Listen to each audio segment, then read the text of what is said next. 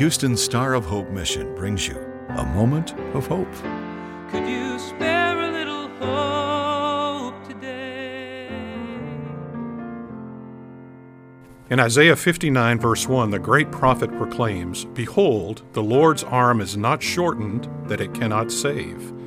In other words, no region of turmoil, no wilderness of impossibility, no pit of despair is ever beyond his reach.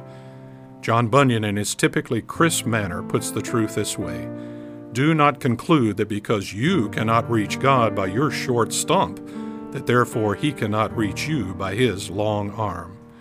The saving grasp of Christ extends to wherever you are, whenever you are there.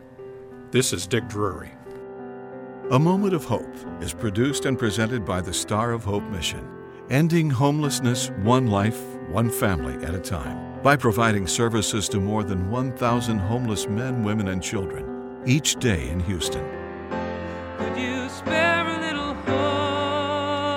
hope today? For more information or to donate to the Star of Hope Mission, please visit sohmission.org.